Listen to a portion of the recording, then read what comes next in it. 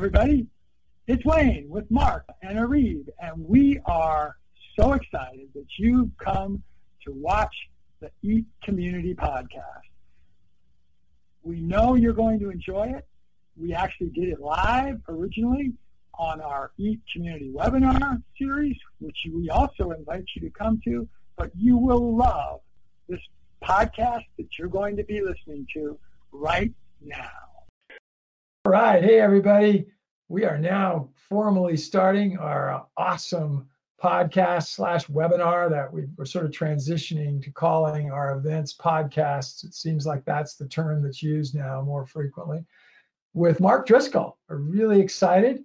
Mark and I connected several months ago, I think, through just some research that I was doing. I was very excited about what he's doing in his business and life. And you see his website here, Tasting the Future. And we're going to just have a little interview here, make it very informal. I want to say right up front, if you guys have questions, I'd actually rather have you provide the questions to Mark than me. So if you've got them, put them in the question box. Mark and Arib are behind the glass, as we say, and being sort of producers here, and they'll look at the questions. Mark and I will probably just keep interacting with each other and talking. So Mark, make sure to tell us, or Arib, if we've got a question, and we'll just make sure we get it asked. So yeah, sounds good. Let's just start out and say, how you doing today, Mark? What's it like in your part of the world? You told me a little bit more earlier, but just tell us about where you're at and what the weather's like. I'm in northern Colorado, and it's a beautiful day today after we had rain last night. So that's a little bit about me for the day. Well, it's quite a time difference, so it's 9 o'clock in the evening here. I'm based in the UK, about 3.5, 4 hours west of London. So on the English-Welsh borders. So out of my window, I can see the Malvern Hills. Nothing like probably the mountains you have in the United States, but beautiful nevertheless. Spring has been quite late here in the UK, and looking forward to some spring sunshine and a bit more spring-like temperatures. We had quite a sharp frost here this morning, and as I said to you earlier, Wayne, I've had quite a long day. I was up 6 o'clock this morning presenting at a conference that was happening in Hanoi, Vietnam, obviously virtually with that too. By the way, I didn't share it earlier as you said that about Hanoi, but unfortunately I have sort of negative images of Hanoi because of the Vietnam War, which I'm a product of that time frame. But yet I always wanted to maybe go there. So I've been to Saigon in what was South Vietnam, but not now up into Hanoi. But it's kind of a long-term goal. So tell us about Tasting the Future, and what was your main kind of motivation behind starting your company? Well, I set up Tasting the Future about 5.5 years ago now. So my background is in agriculture and environmental science. I've worked on sustainable food systems for 25 years. Working predominantly within the civil society sector, so with NGOs. I spent 10 years working with WWF. That's not the World Wrestling Federation, WWF. This is the World Wildlife Fund organization. Another kind of 8 or 9 years working with another international non-profit called Forum for the Future.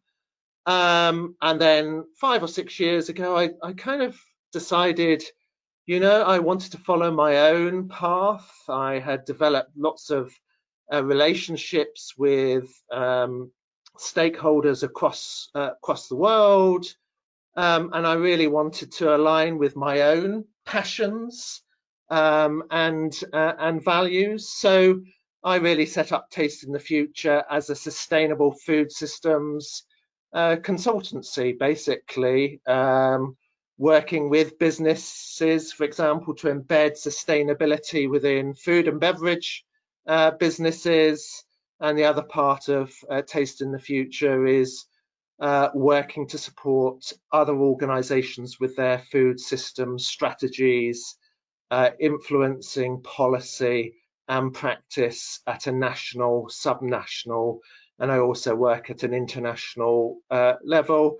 Yeah, and I've kind of loved it. I've really loved the freedom to follow my own values, to be a bit pick and choosy with the types of organisations that I work with. Really keen to work with forward-thinking businesses, companies, organisations, governments that really are passionate about and understand the need to transform our food systems. And I thought Taste in the Future, in terms of a name, I do a lot of horizon scanning, trends analysis, looking at the kind of key trends, not just in the next year or two, but in the next 5, 10, or 15 years, because organizations have to understand those and the risks and opportunities that presents a business in order to be able to then maximize the opportunities from those trends or minimize the risks. So Tasting the Future is about that kind of visioning process, looking into the future with a future nod to the taste of food and the kind of foods that we might be eating in that future world, which is, fit for the future within planetary health limits. So that's where the kind of name comes from as well, Wayne. Cool. Let's back up a little bit and talk about your past before. Let's go all the way back. Where'd you grow up? Again, in the similar area you're in, and tell us a little bit about your family growing up. So I grew up in the county of Devon, which is in the southwest part of England.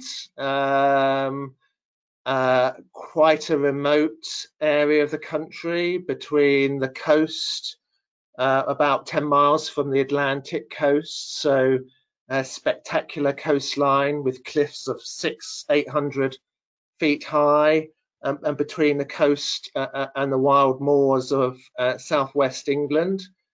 I actually grew up, as I say, in a very remote location. It was in the middle of a forest. So my parents moved there in the early 60s to an old railway cottage right in the middle of the forest. And I grew up with my 2 sisters at the time.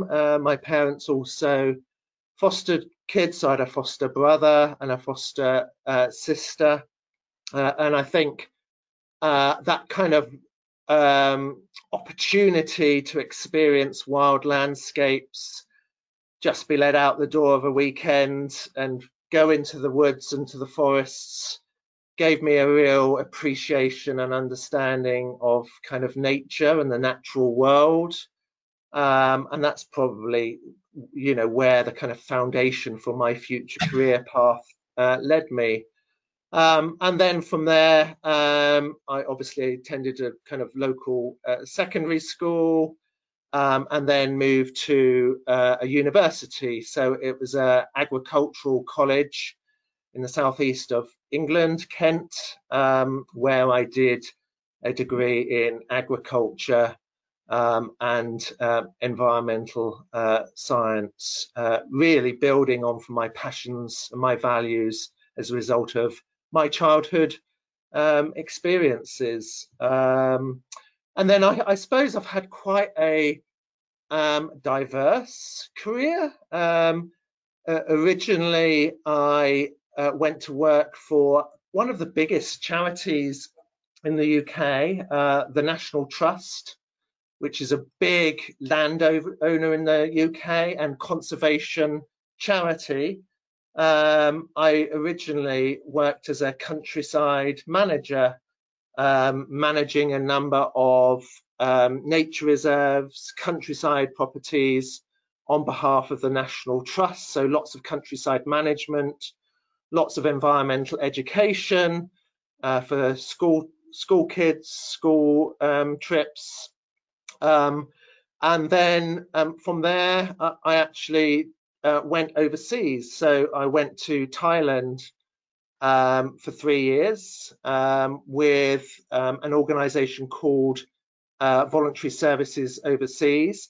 I think you have similar organizations in the United States. They're called Peace Corps in the United States. So VSO, or Voluntary Services Overseas, is the equivalent of the Peace Corps.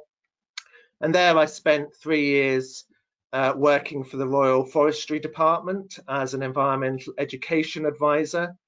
I was living in a wildlife sanctuary between Bangkok and the Cambodian border, where I was working. I had to learn Thai, so I spent 4 months learning Thai. And Thai is a very tonal language, and I'm quite tone deaf, so I didn't find it easy. But I then worked with forest rangers building a school's environmental education program, running a variety of courses, all in Thai, and addressing some of the challenges they faced in Thailand around things like deforestation, poaching, forest fires. It's an increasingly rapidly urbanized society, and many of their national parks were facing many kind of challenges and pressures. And then when I went back to the UK, I went back into the kind of agriculture and food world, and I got a job with WWF UK, where I was asked to lead the development of their One Planet Food program. So this was a new program for WWF UK at the time. They'd done a lot of work on sustainable commodities around palm oil, fish, soya. They asked me to develop a program that took quite a systems perspective, looking at how you address some of the environmental, social, and economic impacts of food production and consumption. So lots of projects within WWF on sustainable, healthy diets, regenerative agriculture, food waste, working to influence policy and practice. And from there, I moved to another organisation called Forum for the Future, based in the UK, but also offices in United States, India, Southeast Asia, where I became Associate Director of Sustainable Nutrition. So really working in that organisation to support food and beverage companies with their sustainability strategy. So really embedding sustainability as part of the business DNA. And from there, obviously, moved on to the freelance life with Taste in the Future. So quite a potted career journey from those early beginnings. Completely different direction, and it's just relevant right now. How big of a deal are you perceiving that the upcoming coronation is in England, since you probably never lived through the previous one? Is that a big deal in the country? Could you repeat the question, Wayne? You were a bit quiet on the question. The coronation of the new king. That's going to be, yes. How big of a deal is that? It is a big deal. It's I think a week on Saturday. Obviously, Queen Elizabeth reigned. You know, she was the longest reigning monarch we've ever had, and her death was received with great sadness. She was really admired and respected for her public kind of service. But obviously now we have a new chapter, and King Charles now is our new monarch. He's actually somebody that's been very passionate actually about the environment, issues around climate change. He has been quite passionate and articulate about some of the kind of issues around architecture in the UK, climate change, deforestation. He's being criticised by some for being too vocal. Many think our monarchs should, just form the public duty, but I really respect him for, following his passions and values. So in the UK, on Saturday, there are lots of street parties planned, celebrations. We've got a long bank holiday. On Coronation Day, it's actually also the 18th birthday of my twin daughters. Katie and Mari turn 18 on the same day. I've got 3 daughters, and they're the youngest of my 3 daughters. So it will be a day to celebrate in more ways than one, Wayne. Well, that was just because it's only relevant once in many, many years, at least this time, to ask that kind of a question. So, yeah, good question. Yeah. So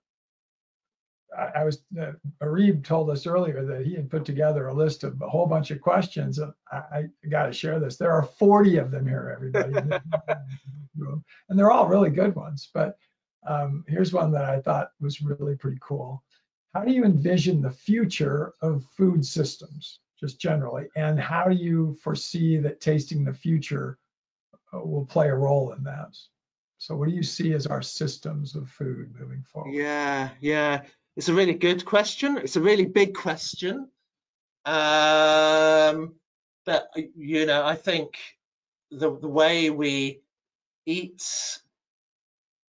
produce, consume, distribute food, in my view, is at the heart of many of the environmental, social, health challenges we confront, in the 21st century. There is no silver bullet solution. We know, globally, our food system contributes some 30 to 34% of global greenhouse gas emissions. That's both through direct and indirect emissions. So many emissions occur through land use change, through things like deforestation. WWF attributes it to some 80% of global biodiversity loss. So we're living through the 6th biggest extinction episode of natural species, in the last 4 billion years. And yet at the same time, we have a global health crisis. We have an obesity crisis and associated non-communicable diseases. Probably 1 billion people obese or overweight, and yet perversely 850 million suffering from hunger. So food really goes at the heart of some of those challenges. And so my vision is really a vision for a food system that is fit for future generations, that restores both planetary and human health.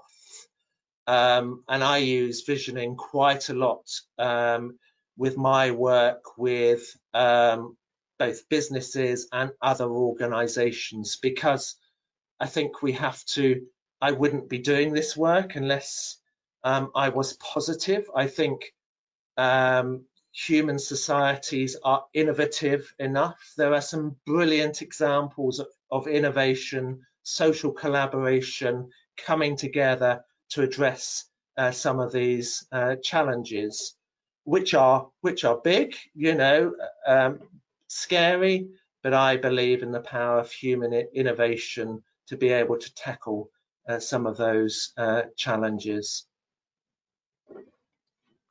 So in the UK, let's say specifically, how far away do you ever hear them say, in the US here, we say that our food comes from an average of 1,500 to 2,000 miles away on average.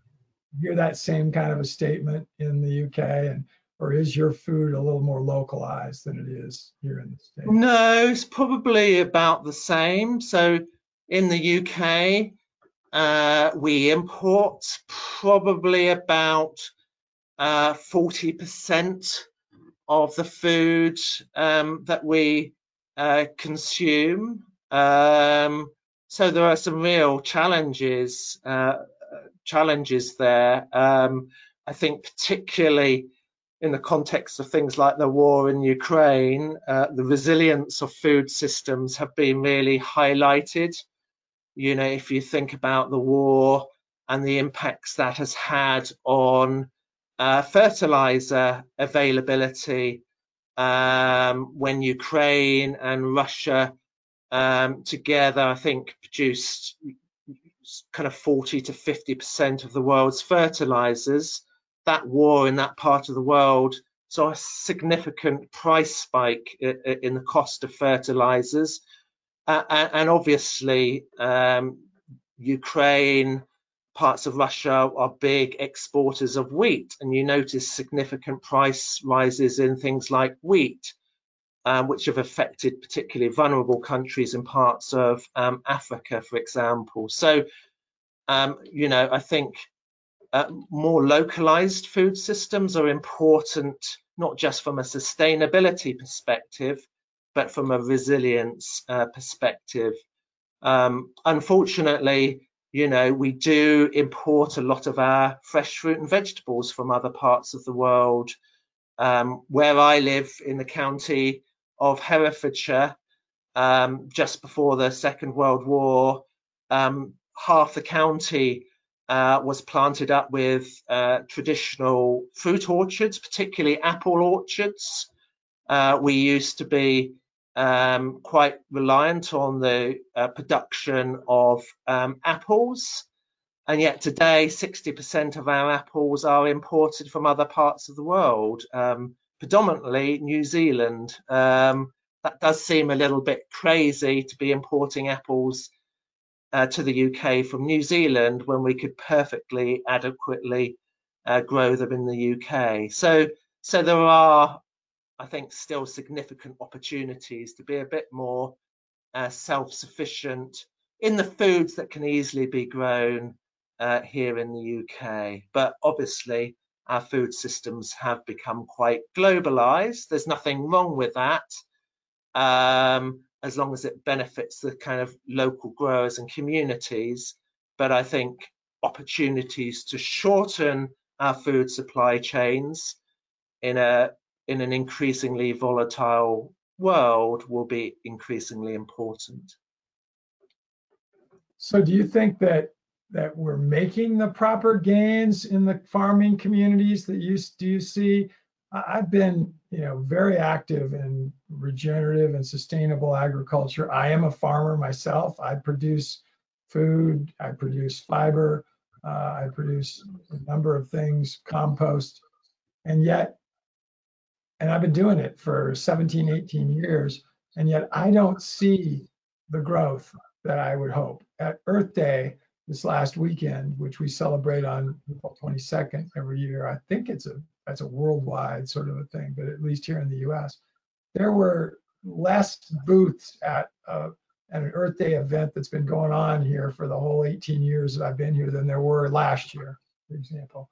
Less companies there promoting regenerative and sustainable sorts of living circumstances. it's not a great trend. I don't see. Do you see something better? I hope over in the UK. I think it's an interesting one, Wayne. I think there is a lot more to be done.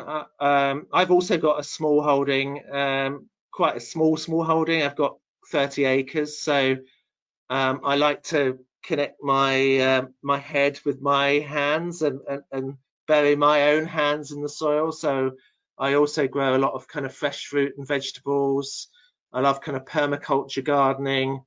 I've been replanting a kind of traditional nut and fruit orchard and graze sheep under that. And I think there's real opportunities to connect people with the land. I think there is quite a debate about the role of the future of farming. I think the new buzzword, as you've just mentioned, is kind of regenerative farming. It's still happening at quite a small scale. Also, although some of the bigger companies now, the kind of General Millses of this world, the Danones, some of the big agri-food companies are starting to look at regenerative agriculture, putting more carbon back into soils, increasing on-farm biodiversity. I think it's still at the kind of margins. There's a lot to be done to mainstream regenerative agricultural practices, no-till farming, mulching, cover cropping, biochar. There's some great kind of opportunities and techniques there. There's also a new movement around almost a step beyond regenerative farming, around agroecological farming. So that's more of a social movement looking at a kind of regenerating local communities, developing social networks and peer-to-peer learning between farmers. But many farmers, certainly in the UK, are really being squeezed, and we really need to support them further with that kind of transition to more nature-friendly, environmentally friendly forms of farming. I know in the US, you have the Farm Bill, for example, that provides significant subsidies that influences farmer behaviour. In the UK, we've come out of the Brexit kind of discussion when we're now out of the EU, so we're not reliant on common agricultural policy subsidies. And the UK government are now looking at, more subsidies providing money for public goods. So providing farmers with money for environmental improvements, not just food production. So there are opportunities, but in my view, it does need more government support to provide the fiscal incentives for farmers to ensure there is a just transition and farmers aren't penalised. But there is significantly much more work to be done on that whole agenda. So a little more back on sort of a little personal things. We talked about your growing up and your family and such. Who was a person that during, let's say, your youth, from up to university age, let's say, had the most influence on you outside of your family in terms of what you're now doing with Tasting the Future? Can you think of a person's name that was? So there's a really well-known naturalist here in the UK called David Attenborough. I'm not sure whether you guys have come across him. He's done quite a lot of series. He did a real kind of series that really kind of opened my eyes when I was probably 8, 9, 10, or in my early teens. He developed this series called Life on Earth, which was the first kind of nature series that really kind of looked at the wonders of life on Earth, the diversity of ecosystems, the relationships between us as humans and the natural world. He's, I think, 96, 97 now, and he's still producing these natural history programs.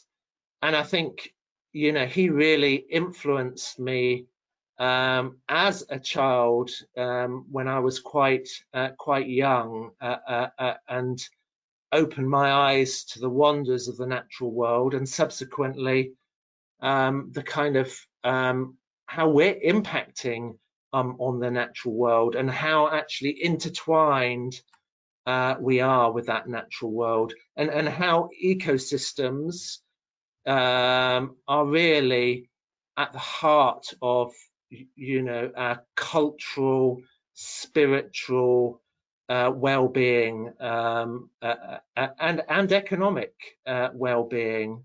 And if we lose that natural capital, then we really undermine the capital of our future health and well-being. So he was, one of those people that really kind of inspired me at a young age, I think, Wayne. That's awesome. Yeah, I have heard of him and know about him a little bit. So how about today? Who would you consider a mentor, a true mentor, as it relates to what you do in your business today? Tell us a little bit about him. Yeah, it's a really good question. There are, I suppose there are so many kind of people that have kind of inspired me over the years. I think that there are one or two people that I've met from businesses that have really kind of inspired me. I've been lucky enough to work with over the years. People like, I'm not sure whether you've heard of people like Paul Polman, who led Unilever, Wayne. But he, I suppose, really kind of inspired me in my early career to really start thinking about systems transformation and the importance of looking at systems and how you can intervene across systems. He really transformed Unilever, to ensure it became an organization that had sustainability at the heart of its business DNA. So he really looked at new kind of business models, new ways of incentivizing his team from the factory floor all the way up to kind of senior management. So there are people like Paul that have been a real inspiration to me, certainly in the latter part of my career. So looking back on your career journey so far, what advice would you give someone just starting out? So remember back to those days, but what today would you give advice-wise? And they're starting out in the field of food sustainability or considering a career. What's the best advice that you think you could give them? So I think, one is to follow your passion, follow your values. I think, getting your first foot on the rung of the ladder is always the most difficult thing to do. Particularly when you're fresh out of university, you're often in a catch-22 situation. Really difficult to get jobs until you get kind of experience.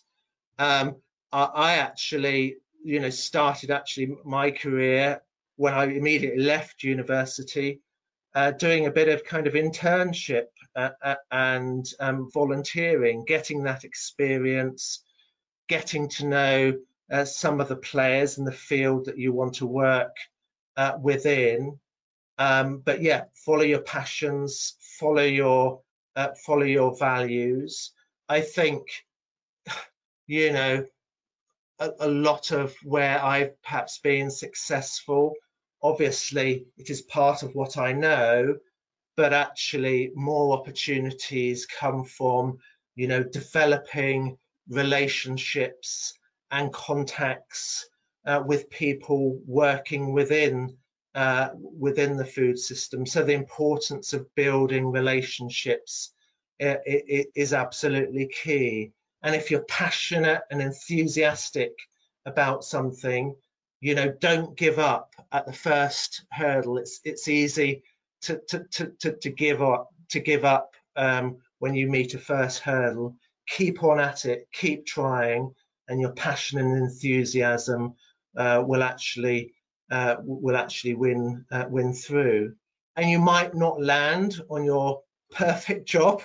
I don't know if we ever land on our perfect job, but try working for a variety of organizations if you're not quite sure whether you want to work for a business, an NGO, in the finance sector or in food production, wherever it may be. Try a variety of roles and jobs, as part of your early career. Cool. Well, this is a question from the audience. Do you see a trajectory that a majority of people would pay more for organic or carbon neutral products?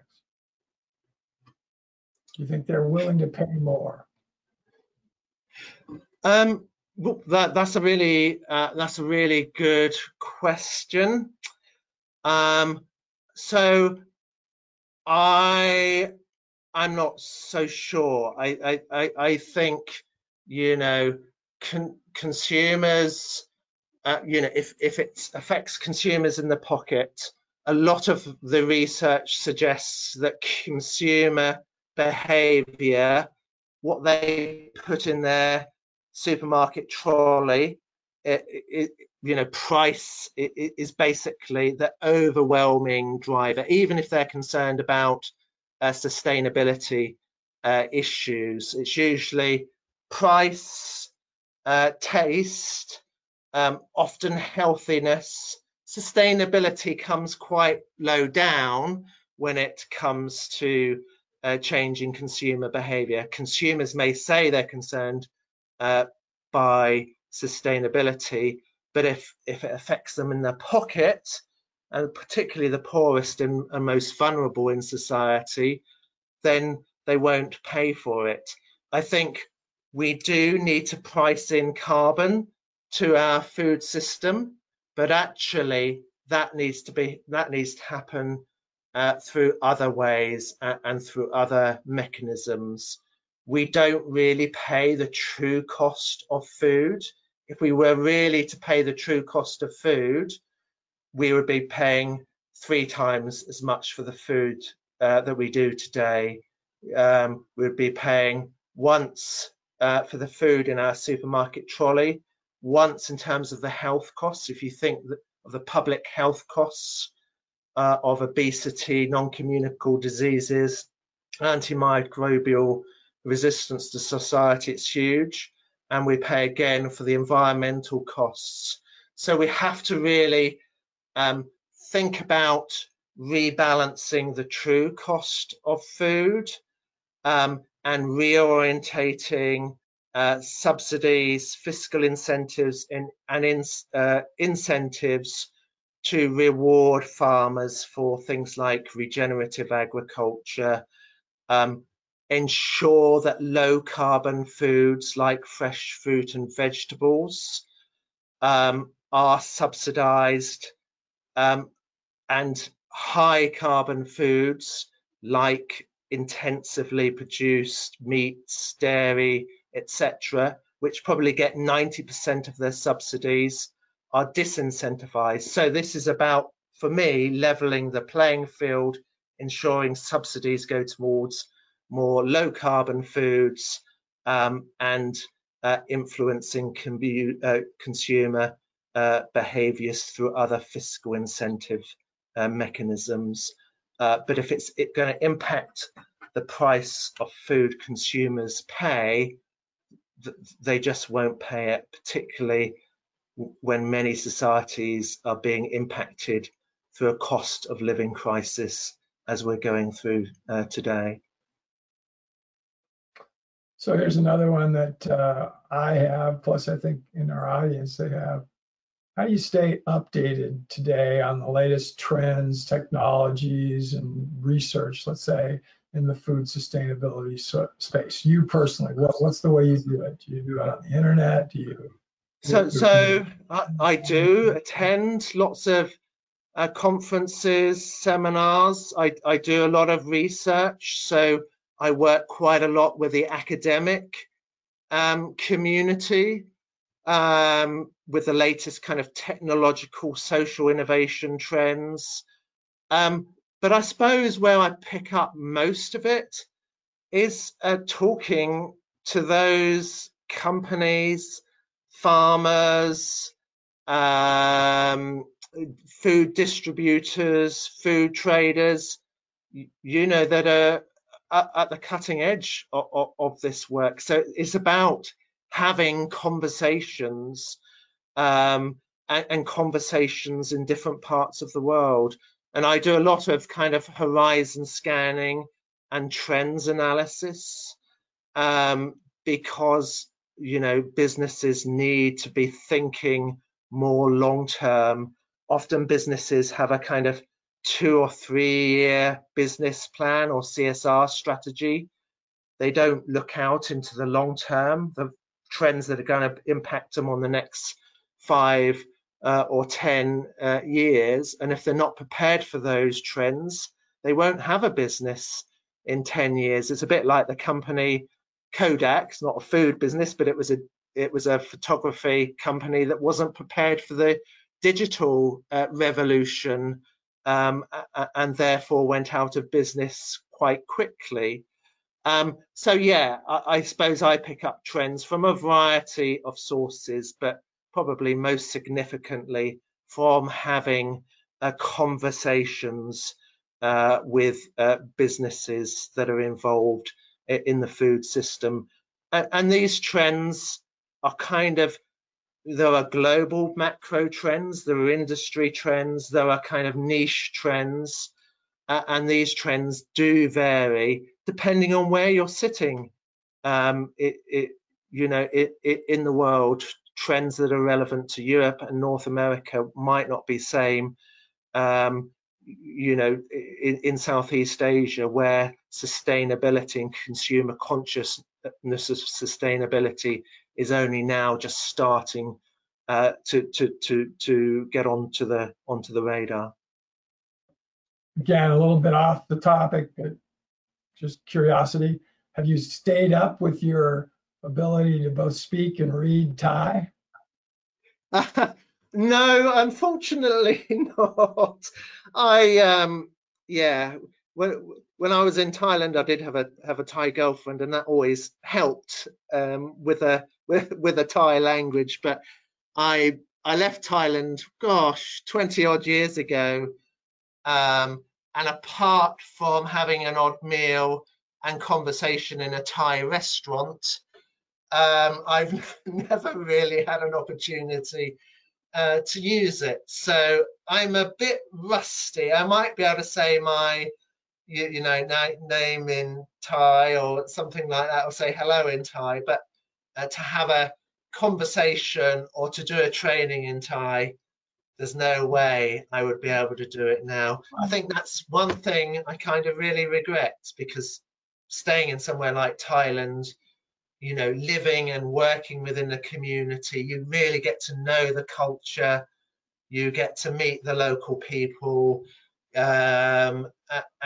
you're really embedded in the culture and community, which is what I loved, and it's a memory that will always stay with me.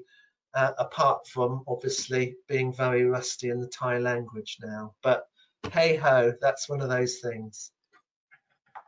So this is a question I try to ask almost everybody that I talk with, and that's that, and it's one that John Lee Dumas, who is one of my mentors in the podcasting area, he does a podcast called Entrepreneur on Fire, and he does it daily, or it is put out daily.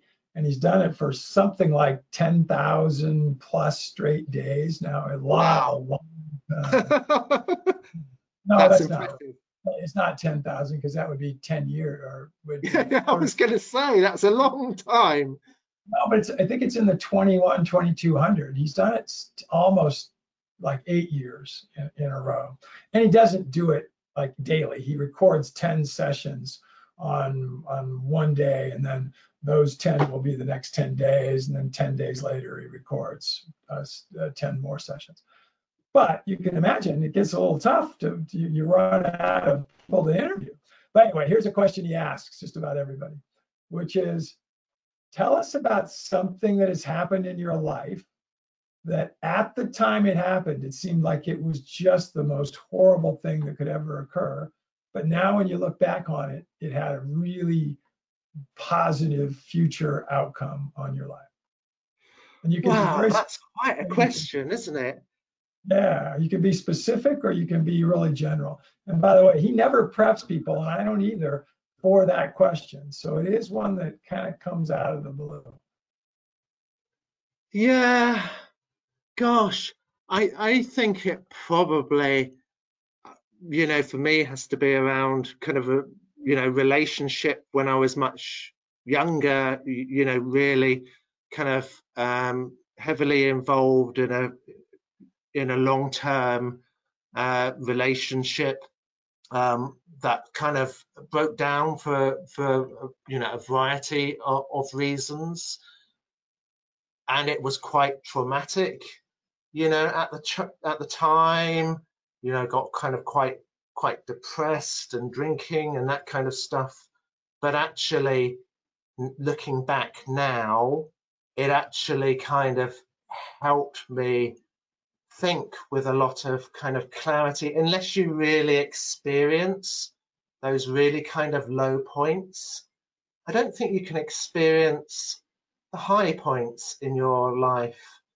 And I think a number of years further on, I reflect back that actually, you know, I was very young at the time. I was probably quite immature, didn't really have kind of life experiences, but actually that was probably the best thing that could ever have happened to me, and led me into a kind of, at the time, that's why I kind of went to Thailand, and that opened up all sorts of opportunities, opened up my career, opened up my own horizons, and really kind of gave me time for self-reflection in terms of, you know, what I really value in life, and what really kind of makes me kind of happy and what makes me tick. So, you know, I suspect quite a lot of people will say something like that, but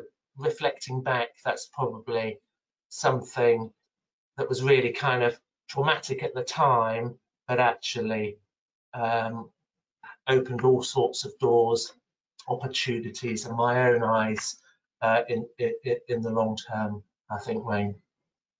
Very cool. Here's a much more fun one. What's a tool? And it could be a physical tool, or it could be an internet related tool, anything that you've used for the first time in the last 6 months, let's say. that you would highly recommend to someone else that they ought to get or use? What tool? So I've come across something. So on my kind of small holding, I have come across a tool called a bill hook. Have you heard of a bill hook, Wayne? I have. No. So tell me. It's kind of like it's like a machete with a curved. It's called a bill hook because it's got a very curved blade. It's about a foot long with a wooden handle. It's got a kind of straight back.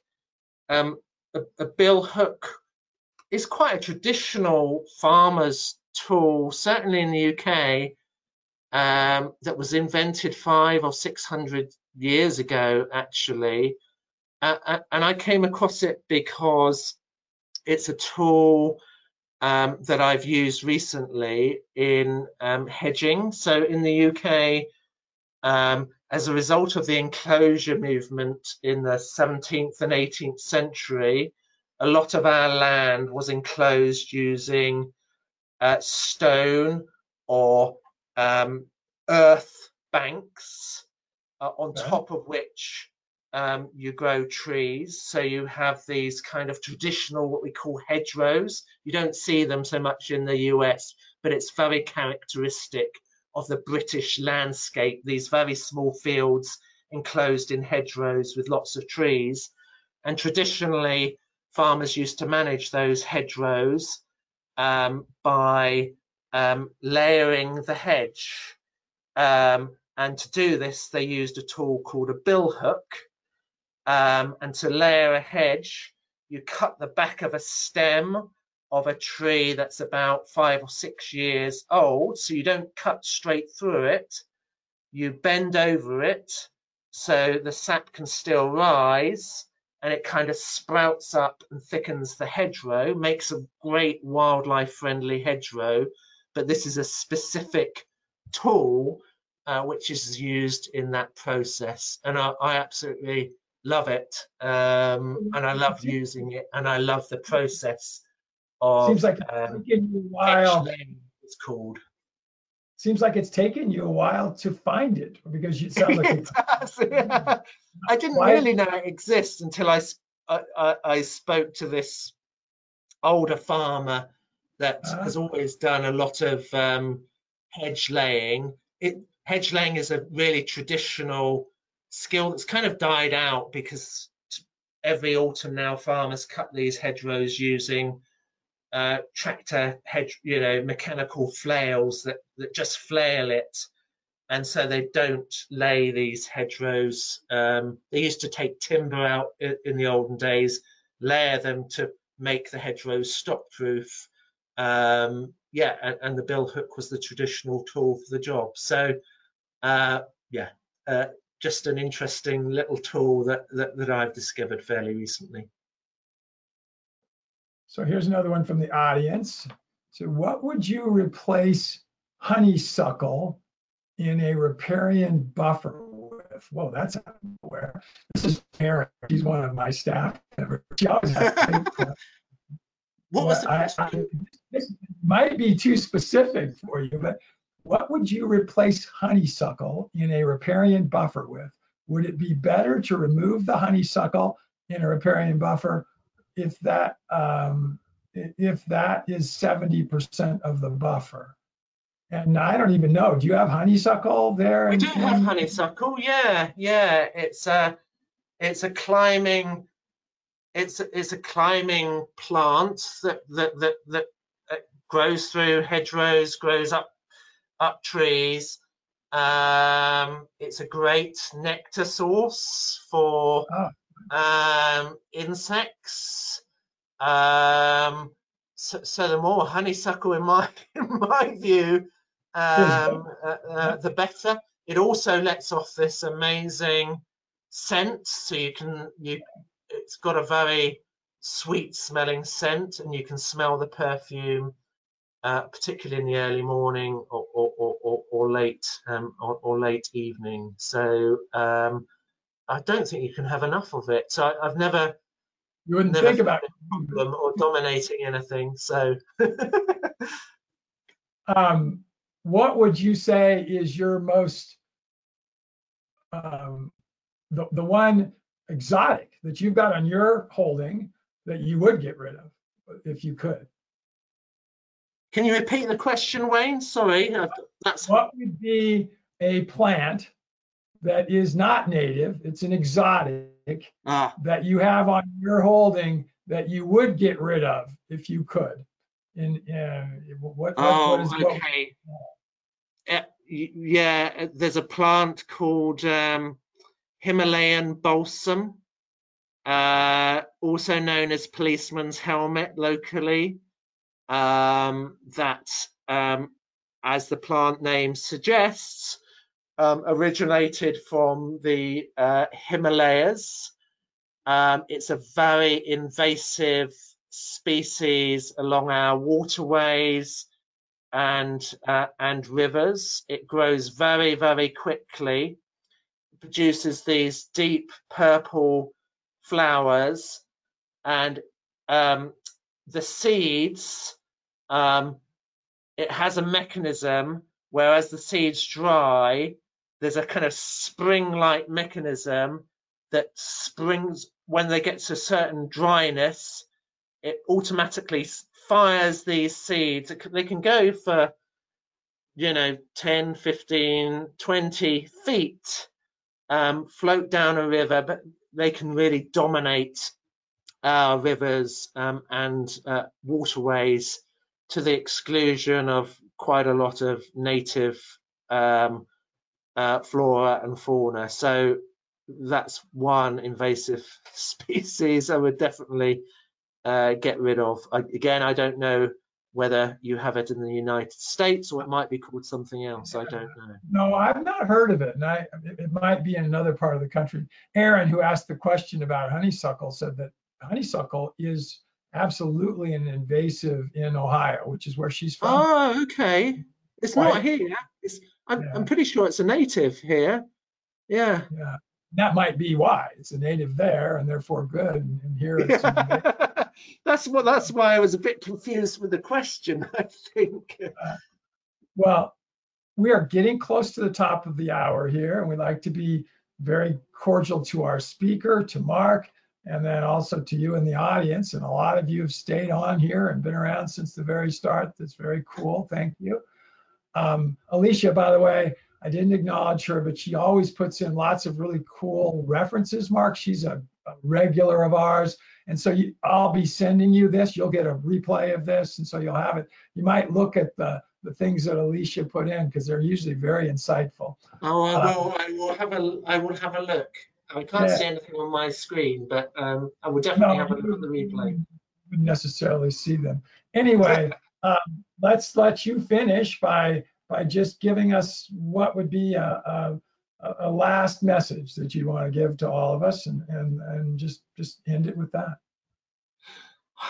I suppose just, obviously food is at the heart of everything I do. I enjoy, eating it, and it's a connector for family and cultures, and it's the heart of some of the, some of the challenges I mentioned. So, just I think we can all make a difference by the kind of food choices that we're certainly in the West lucky enough to make three times a day. So think carefully about the food choices you make. It has a big impact on planetary health, human health, and the impact of farmers and livelihoods, often many thousands of miles away. So I'll perhaps just leave you with that kind of thought, really.